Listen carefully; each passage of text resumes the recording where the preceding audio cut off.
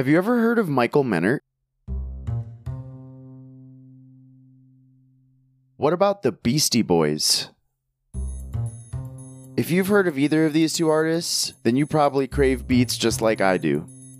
If not, allow me to introduce you to two of the most amazing artists I've ever come across in my life. Welcome to the 9th episode of Uniquity Over Ubiquity, the show that delves deep down into what it takes to be a unique artist rather than becoming a drop in the pool of the masses. I'm your host and creator of the show, Kyle Parker. In this episode, we sat down and talked with Michael Menert. Started out on the first Pretty Lights album, and he's been through a multitude of projects before then also. He tours as Michael Menert, and then also he has a band called Michael Menert and the Pretty Fantastics, which is exactly how it sounds, pretty fantastic. The reason I picked Michael for this show is because he is truly one of those people that puts every single last ounce of himself into what he's doing. You can tell that when he gets on stage and when he plays his music, that's the best way he knows how to convey how he feels. He's a very nice person, very open about his life, very open about his process and what he goes through, and if you ever have a chance to check him out, I'd highly recommend it because at some point you're going to feel something whether you came there with that intention or not. I'm just so happy that he sat down to talk with us, and I'm even happier about who he decided to talk to us about. He told me he was very inspired by the Beastie Boys growing up, and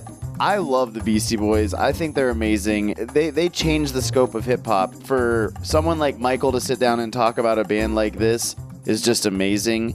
I could talk about Michael all day. Let's go ahead and hear Michael talk about the Beastie Boys. What's up, guys? I'm sitting here with Michael Menert, one of my favorite artists, one of my favorite people to see live, really puts his soul into it, and I've always enjoyed seeing you. How are you doing today, man? Doing fantastic, man. Home from the road. Hit the road again tomorrow. So I appreciate you doing what you can to get out to the towns that we need to see you in because we love seeing your music, man. Oh, man. I love playing it for people.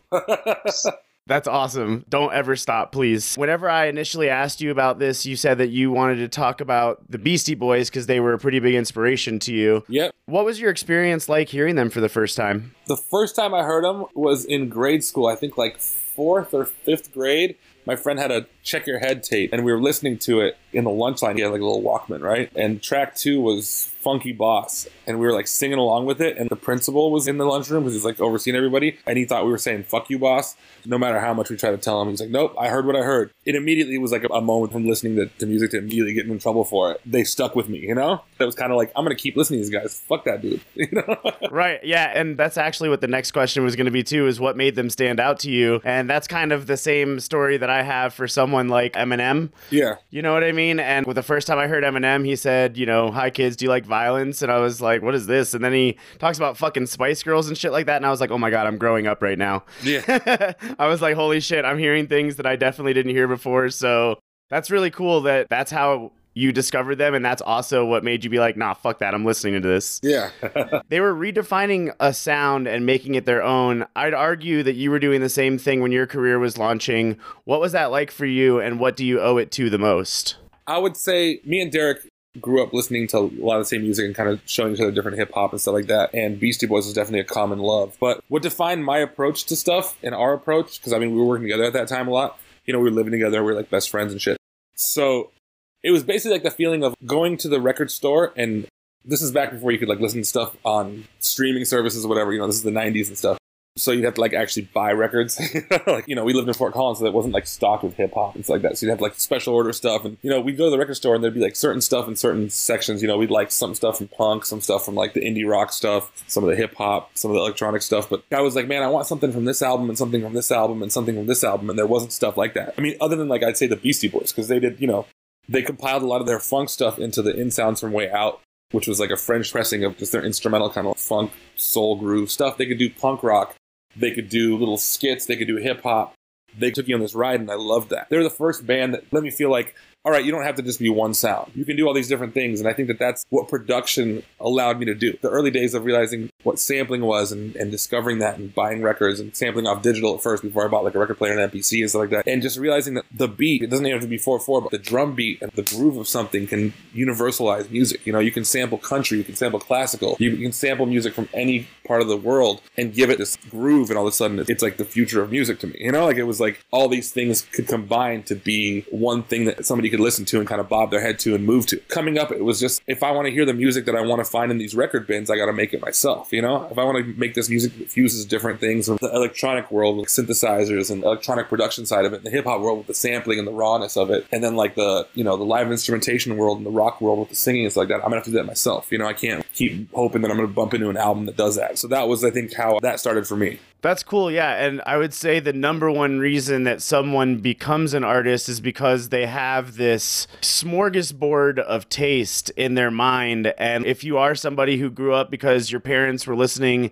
to the Beach Boys in the car, but then also your homie on the bus is listening to some dope rap and then all this other things, then eventually you end up becoming something different because you have all those things blended together that probably would have never gotten together if they weren't in your mind. You know what I mean? Yeah, you know, I think that like the kids that grew up in the 90s and 2000s and even like the 80s, it's like it was the first time when music kind of became really DIY with punk rock and with hip hop and things like that and garage bands and stuff. The recording technology got to the point where you could record at home and make your own stuff for the first time. You didn't have to rent studio time. Even lowrider culture, you know, there was cats that were listening to hip hop and then like the classic soul at the same time, and it was all one and the same. It was all like cruising music. And so I think that we all kind of grew up in that period where, you know, your parents' influences, the things that you grew up in from the last generation, things that your parents loved and that you grew to love, kind of bled into your own taste. And for me, that was cool because us being Polish, there wasn't a lot of Western music that was getting there when my parents were growing up and stuff like that. So it was a little bit of like the Beatles and stuff like that and try to like imitate that or use that influence, but then have more of like an Eastern European vibe of it. I wasn't growing up on the same things that kids my age in America were growing up on. I was growing up with Polish versions of it and whatnot. And also my dad was really into kind of like soundscape synthesizer music, kind of like Jean-Michel Jarre or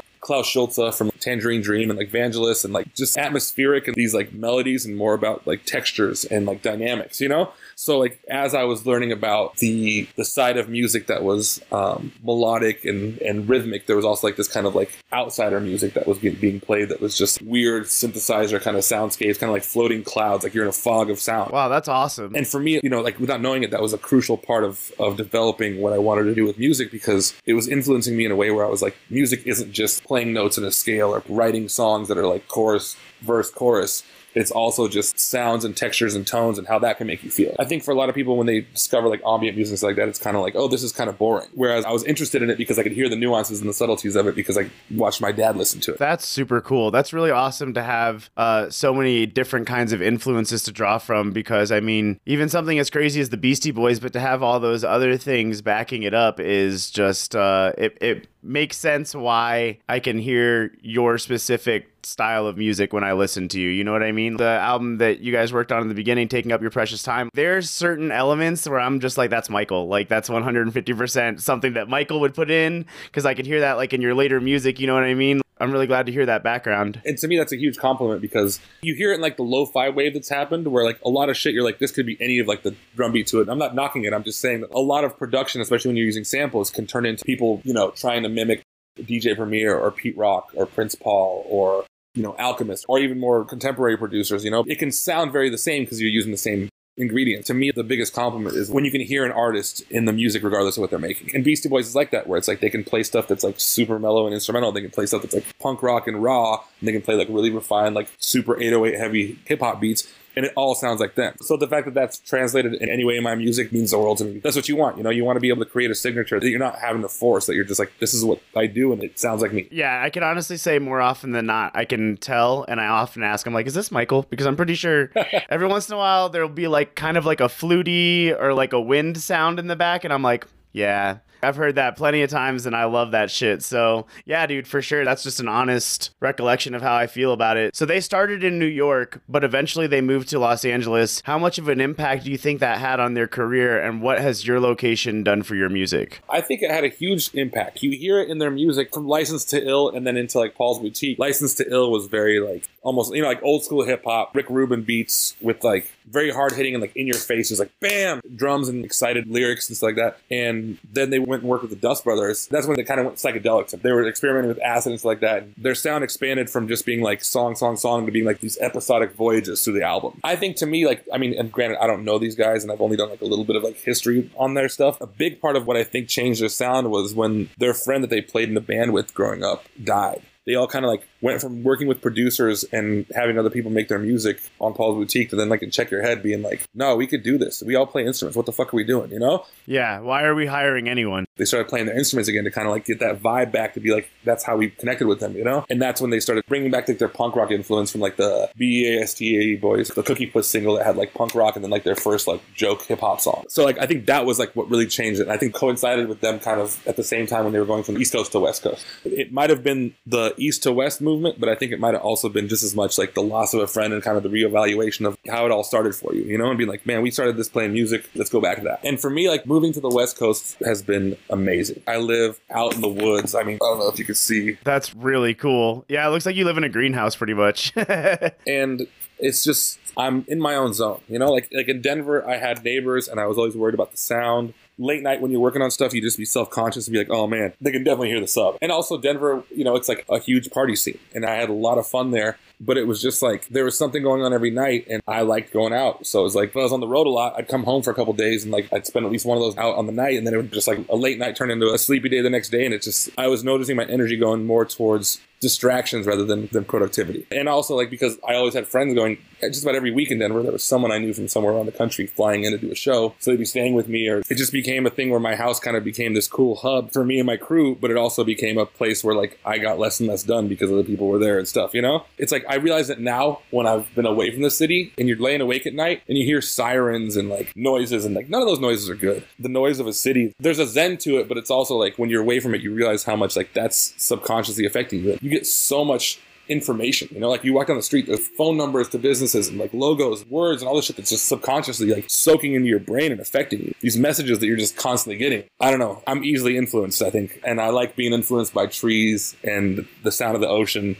Denver was also like a scene that was very nurturing to me. People really liked my stuff, but I think that it was almost to a fault where like I could do things in Denver and people loved it, and then I'd take it to other places in the country and people didn't get it, you know? Oh, wow. That's interesting. I was kind of living this petri dish of like electro soul where because I had such support, it was almost like I could do no wrong. and I think being able to get away from all that and being away from a scene that has a certain sound, it let me kind of explore, like just like the Beastie Boys did. It's like, well, what do I want to do with music? I want to go back to like the things that got me into it. I want to be inspired by things other than just like, this song's going to hit at a show. I want to be able to write music that's just like, this is what I need to get out right now. Like From the Sea and a lot of the Slowco stuff was where it was just a slowing down of things and being like, this is the kind of beats I want to write right now. I can still do the banger shit. I'll still rock shows, but there's enough cats having the bass wars and like the fucking anxiety fest rises and huge drops. I think that's cool and that has its effect, but it's like, I don't want to be in that arms race of who can be loudest. Being in a place like Denver that's huge on the electronic scene, it's like, it's hard to do that. You become just someone making some boring shit to people.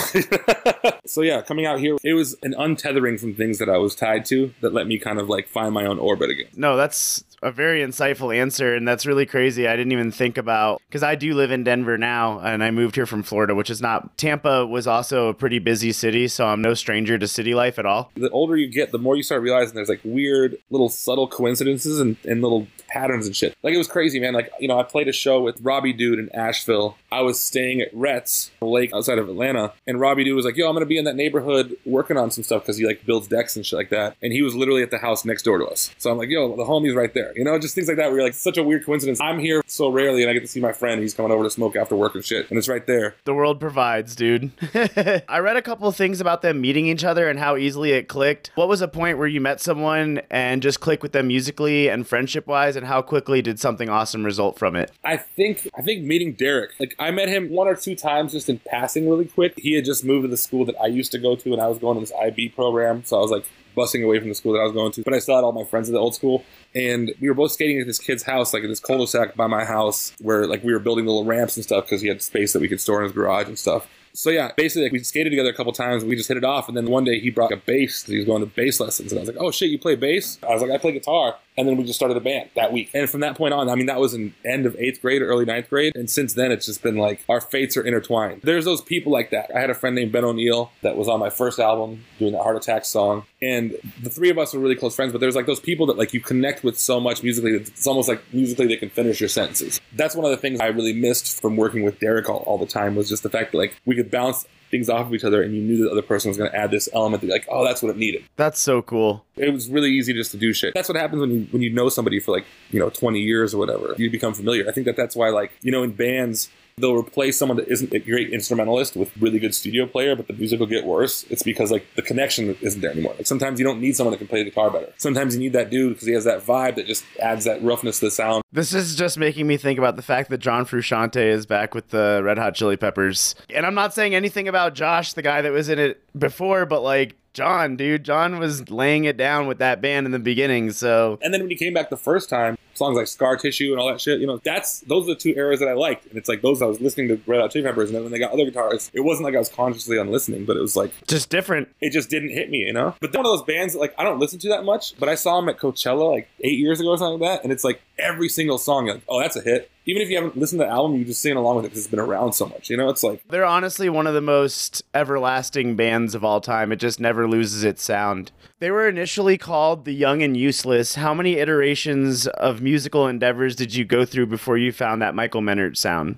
Oh man, so many. We were called The Freeze in high school, and then I was in a hip-hop group called the Apodictic Dialects. Oh my God. And then we had a group called Listen. You sent me an album for Listen. Oh, yeah. And then at the same time, I was working on a solo album under the name AES. It's called Made of December. It's 33 tracks. It all flows together. It's a rap album. What does AES stand for? Alligator Egg Sandwich. I don't know. A bunch of stuff, man. I wrote a rap that was like applying every spectacle along each step. All expected scrolls aligned, even symmetrical. AES, although earthly success abnormally exceeds substance, an entity stresses actually earning something. So every word was AES, AES, AES. Oh my God. So it could really mean anything, apparently, and you were not lying. Yeah. That's awesome.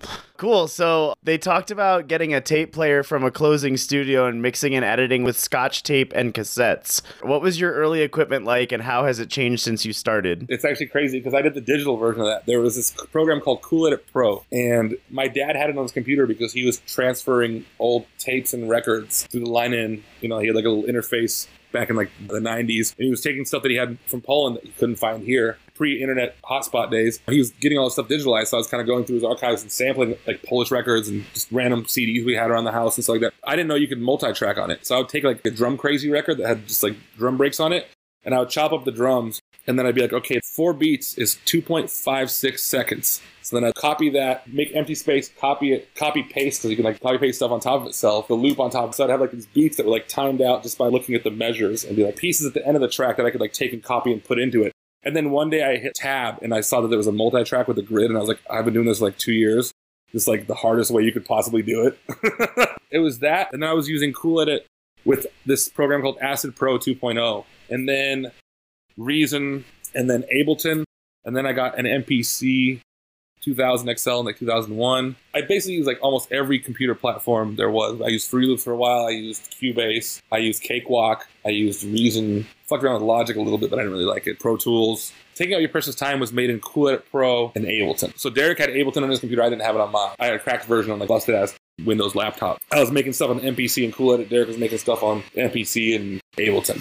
That was how it all started. It was tape and CD samples, finding a loop, copying and pasting it, and making little boom bap hip hop beats without any bass lines. My, how far we have come. Because I'm looking at my Ableton push right now, and I'm like, damn. Like, that sounds... And now you can just be like, now it's all on the key.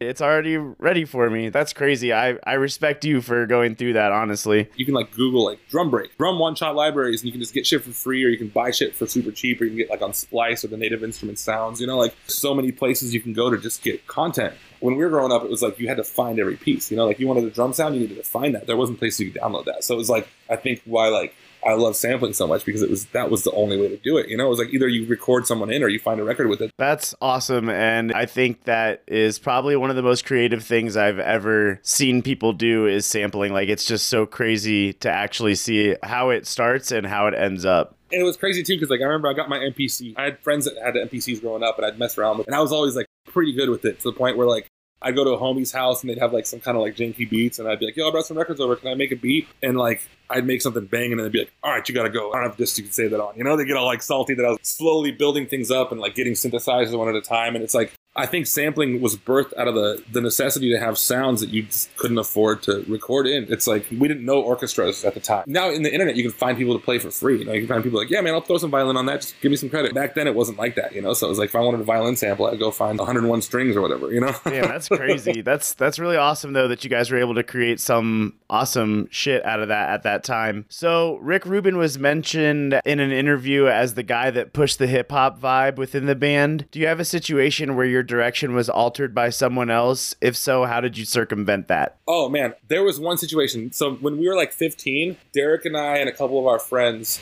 this is already when we were listening to hip hop, but we were working part-time at a phone survey company called Phone Based Research. It's like telemarketing, basically, but you're not selling anything. So we'd call people up. On our break, there was like a strip mall with like a McDonald's and stuff like that on it. One of our breaks, there was this dude that just had this trash bag full of like rap tape. He's like confiscated from his son and was throwing away because he thought they were a bad influence. We basically just like rescued them from the dumpster. And it was Outkast, all these things, you know, like Farside, De La Soul, Artifacts, not Garrett Artifacts, but the rap group Artifacts. And I think that was like a huge thing where all of a sudden it was like, man, we would have had to spend hundreds of dollars to get this music. All of a sudden we have all these tapes that back when we had tape players in our cars the next year when we were driving. So like all of a sudden we had this music collection of things that influenced us a lot of East Coast and West Coast hip hop. You know, I didn't have an older brother that listened to hip hop. I'm an only child. So it was kind of like just handed down to us through a dumpster. That is so amazing. Yeah. I don't know, like everybody that comes in your life kind of affects it. There was this guy named Spark. Haish Zakim is his real name. This old black dude from Chicago, I think, at the time. Before there was Listen, there was like me and Derek and Corey Eberhardt, who's the first Pre-Light drummer. He drummed with the Pretty Fantastics for a while. And our friend Ben Schroer, Gabe Smith, who was like rapping and stuff like that with us. I was writing graffiti and stuff like that. I had a couple of friends that I wrote with. And we were doing an on-air thing at Radio 1190 in Boulder. I think Derek and Corey were doing it. And they met this guy that was doing this like summit thing where he wanted to get all these musicians together up in the mountains to kind of like make music for a week and like do graffiti and then like take it to like the band shell in Boulder and play it for the public for free and kind of teach kids how to paint and how to play instruments and stuff like that, like over the course of an afternoon. This is before we were a band. We were just kind of jamming in a garage post dropping out of college. And we went up there. Other than us, there was like this guy, Haish Zakim, who like played bass. He was like older cat, long ass gray dreads and shit. And he played bass and guitar, and he had like all this sound system with him. He lived in a van. He was traveling around the country just making music, staying where he could, and like crashing with people and like using their shower and kind of sleeping in his van and stuff like that. We worked on some songs there, which became like the root of the first Listen album, not the one that you have, but two albums before that. Afterwards, he ended up coming to like the house that most of us lived at and just staying there for like a few months and moving all his gear into the living room. And we recorded our first album with his help. And he played bass on a couple songs, played guitar on a couple songs. And he was just kind of like the older dude that was just like, no, you guys got this, man. Check this out. This is easy. That's awesome. That was like Spark was the Spark, you know? That was his name. He was just a really cool cat, you know? He's one of those people that just was like, he's been around forever and he was just like mystical figure. He would just say shit, you know? Like he was like, hey man, you got a timepiece? And you'd be like, what? Like you mean like a watch? He's like, nah man, a timepiece. You got to have something that lets you know what time it is. Oh my gosh. It almost seems like a movie character. That's amazing. Yeah, and he was just the most chill, just like grounded dude. He would keep Contro, like the little orange drink, like the orange zesty kind of like liquor stuff that you mix stuff with, in the freezer, and every morning he'd like take a little shot of it with a squeezed lemon, and just like that was his shit. Just a really dope, interesting character. Granted, like these memories are like this, you know, almost 20 years ago now, so it's a little bit blurry. I might have romanticized it a little bit, but like little serendipitous moments. This random radio interview led to us going to this thing that like if we hadn't come, there wouldn't have been a band, and then that made our band start. We wouldn't have met that, you know, just like all these things that kind of like domino affected. Yeah, it's just tangential at that point. Yeah. That's really cool. This is kind of a similar question, but they talk about the early days of breaking into hip-hop with Puma suits and looking ridiculous. Was there anything you were doing in the beginning that you look back and realize just wasn't you? Any big changes? Oh, man. Early days of Pretty Light shows, we wore these like Arctic combat suits that were all like white, but then we like sewed all these like weird like lapels and just weird space alien fucking military suits, gas masks. We used to be like drowning in our own sweat while we were trying to play. Oh my god. Well, because we were opening for ourselves, so Pretty Lights would open for Listen. Having like dump the sweat out of the bottom of the gas mask between songs, and then you know you'd be like dying and be like, okay, now we got to play 2 more hours of our real band. Awesome. Now that that's over, let's start all over again. It's just so that people didn't see the same people on stage. Yeah, no, for sure, that makes total sense. So it was like Slipknot opening for you guys, basically. But yeah, man, it was being a white kid from Colorado and rapping growing up, there was definitely a lot of bad content. It's a hard sell, you know? There's definitely a lot of reasons why our parents were like, yeah, maybe you guys should go back to college.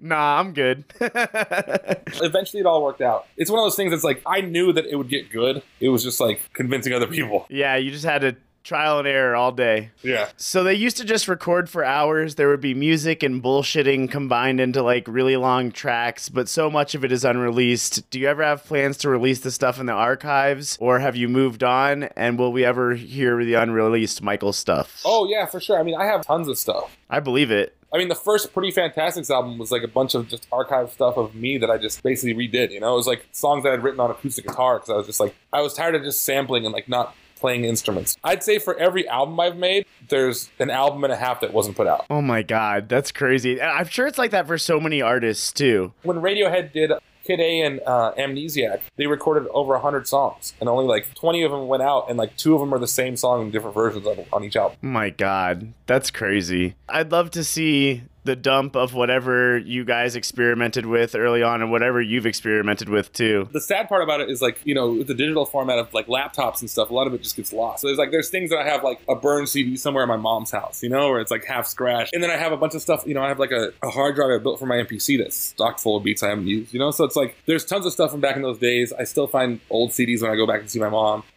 I mean, we all have that. I mean, Derek has like probably like 5 albums worth of stuff because he's been recording with people, you know, like, even though people don't see music coming out under the Pretty Lights moniker, there's a ton of creativity used, you know?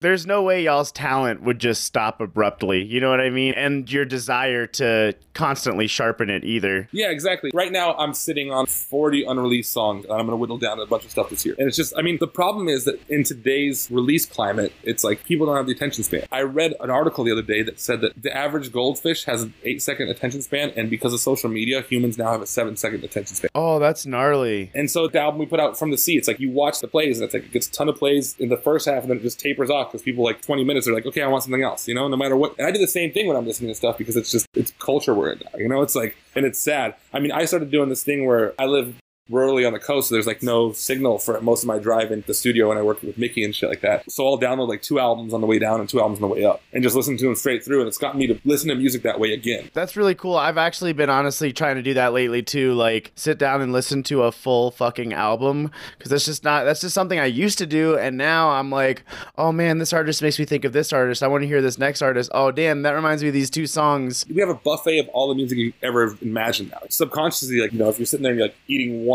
artist's food for a second, you're like, well, I could eat all this other stuff. I should try it all. To me, it's sad because a lot of what I loved about albums growing up was that, like the Beastie Boys albums, they'd have these things that like weren't singles, that weren't hits, that like if they weren't in the context of an album, they wouldn't make any fucking sense. That goes out the window now. Me and Elliot Lipp were joking about it. Like if Brian Eno were to come out with an album now, if he were to be like discovered now and he went to a record label, he'd be like, that's cool, but what's your social media presence like? It's that kind of thing where it's like the visionaries of yesterday couldn't exist in this climate right now. We have mumble rap and, you know, instantaneous pop-up shock music, you know? Yeah, exactly. Man, it's really funny too that you said that stuff about losing things in the digital age, because there was this rap that I wrote when I was like 19 or 20, and it was on like an old Nokia phone. Good luck ever finding that shit ever again. Everybody learns their lesson that one time, especially if you're in a computer heavy thing and you like, wow, my whole hard drive is dead. Yeah.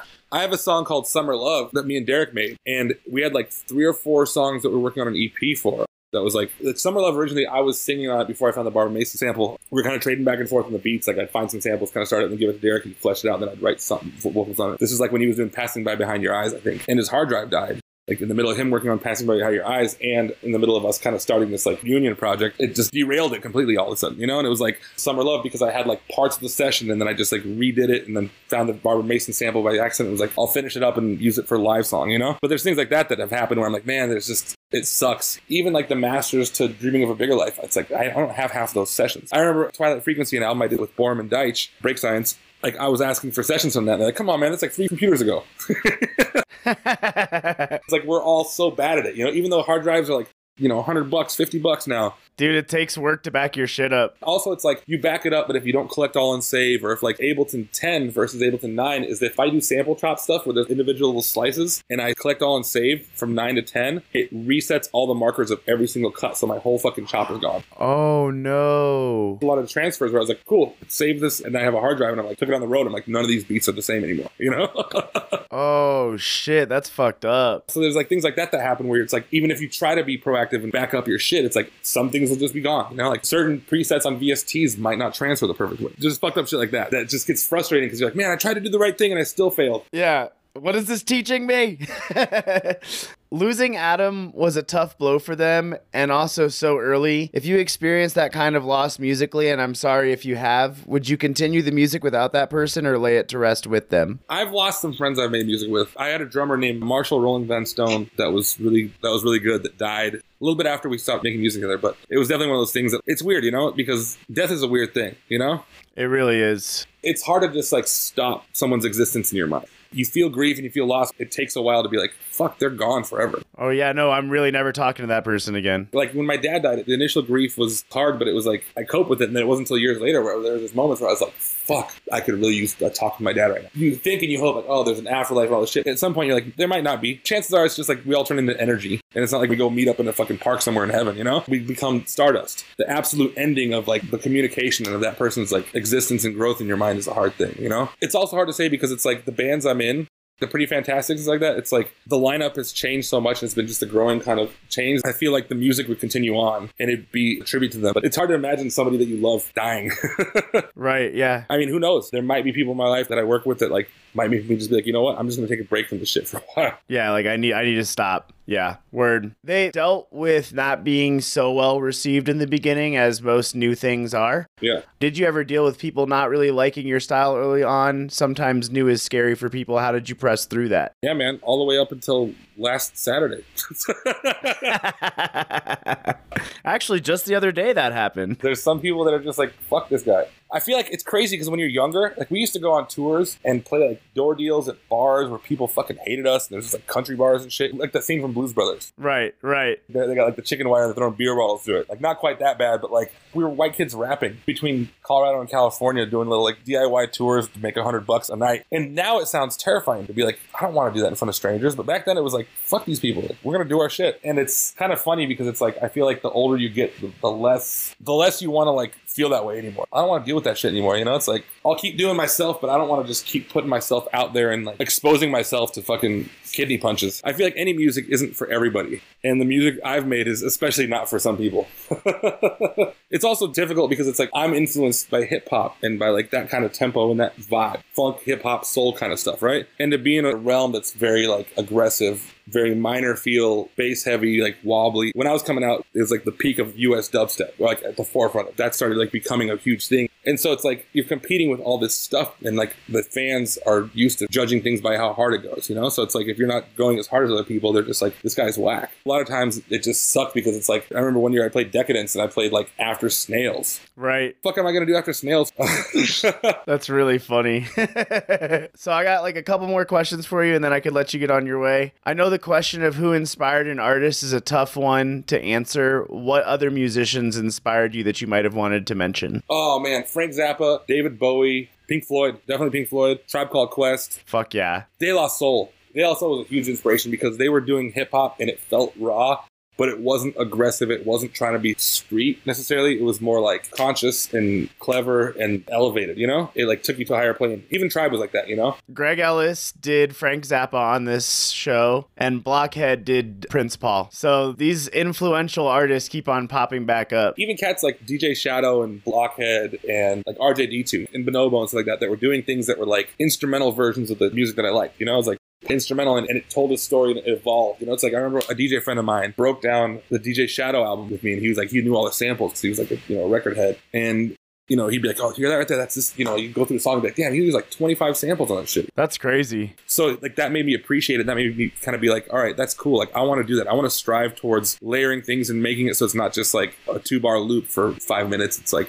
it changes, you know? Yeah, that's super cool. And especially like people like Blockhead that use records because sampling, you can take soul and funk breaks and it's almost hip hop already. You know, you just put a harder drum beat on it or just chop it a certain way and it's like it's there. Whereas cats like a lot of Shadow stuff and like Blockhead stuff. Blockhead using like dollar records and stuff, you know, just finding those little pieces. And that's like, I don't know what my sampling aesthetic was because I was using like old Polish records where it wasn't based in like funk and soul, you know? It was like just random things where it was like a cool couple guitar hits. I'm like, that's cool. I could put a drum beat under that and kind of have these elements that have a feel, but it's not the same thing as like what everybody else is trying to do, you know? Right. So if you wanted to introduce someone to the Beastie Boys, what would you tell them to listen to first?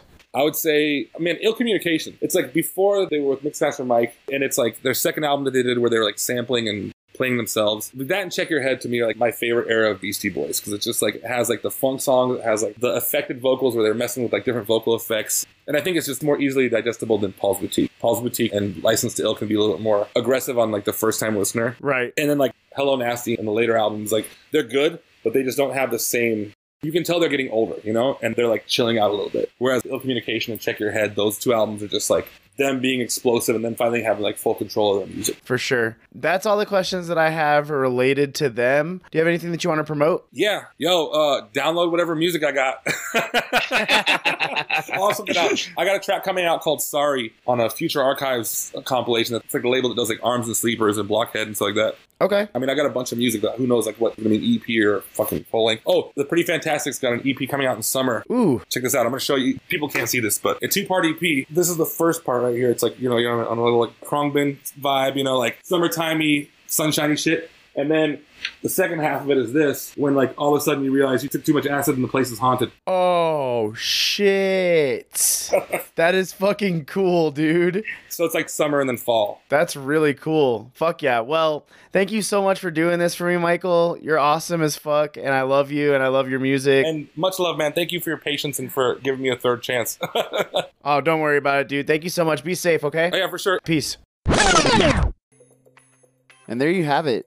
I don't think that conversation could have gone any better than it did. Michael is one of those people that just pours himself into every last ounce of his art, even all the way down to this interview. You can just hear him going through his mind and sorting through all the things that he's been through. And it's just so cool to hear where his background led him to and who all he appreciated along the way for those things. This was such a good conversation. I love discussing the artistic process, and I also love discussing the path that takes you there, because as I was growing up, even, it's always been a dream of mine to be an artist of some sort, and to see these things happen to me in my life that make an impact on me, and then to watch these other people make an impact on me, and then to talk to them about what makes an impact on them, constantly giving me good directions to go in. And I hope it's doing the same things for you. This show is not just my idea, it is something that the world needs, in my opinion. And for Michael to believe in that, for Mr. Bill to believe in that, for Blockhead to believe in that, for Govinda, Jordan, all those people, for them to believe in that, it's amazing, because capturing these memories is just as important as what happens as a result of them. With that being said, I really appreciate you tuning in. I really appreciate Michael for sitting down and talking with me. We've conversed many times over the past 4 or 5 years that I've been attending festivals, and he's always been that nice, and he's always been that easy to talk to, and I'm so happy that he finally sat down with us and got this done. I can't thank him enough, and I can't thank his management enough for helping me get in touch with him. And if you guys have any questions or any follow-ups about that, you can always hit us up on Facebook at facebook.com/uniquityoverubiquity. You can also hit us up on Instagram at uniquityoverubiquity. You can find Michael's music anywhere music is streaming, and you can find him on Instagram, Twitter, Facebook, Tumblr, and YouTube. His name is spelled MICHALMENERT. And it's spelled so uniquely that you should be able to find them on any of those platforms through that spelling. In regards to the Beastie Boys, if you need help finding their music, then I don't really know what to say for you, because they are literally everywhere still. And they just recently released a book, which I read a little bit of, and it's amazing. It's called Beastie Boys Book. 2 remaining members wrote about the experience of growing up and becoming this band. And then also, they apparently have a documentary made by Spike Jonze coming out on April 24th, so be on the lookout for that. I'll also be sure to post all relevant links on the description of this episode. The best way to be able to click those links is through anchor.fm, which should be the main link that I post on Facebook or anywhere else. We are currently streaming on Apple Podcasts, Breaker, Google Podcasts, Overcast, Pocket Casts, Radio Public, Spotify, Stitcher, and Anchor.fm. Thank you guys so much for tuning in. I love you guys so much. Thank you all so much for listening, for believing in this idea. Have a wonderful day. Have a wonderful year. Have a wonderful decade. Have a wonderful life. Goodbye.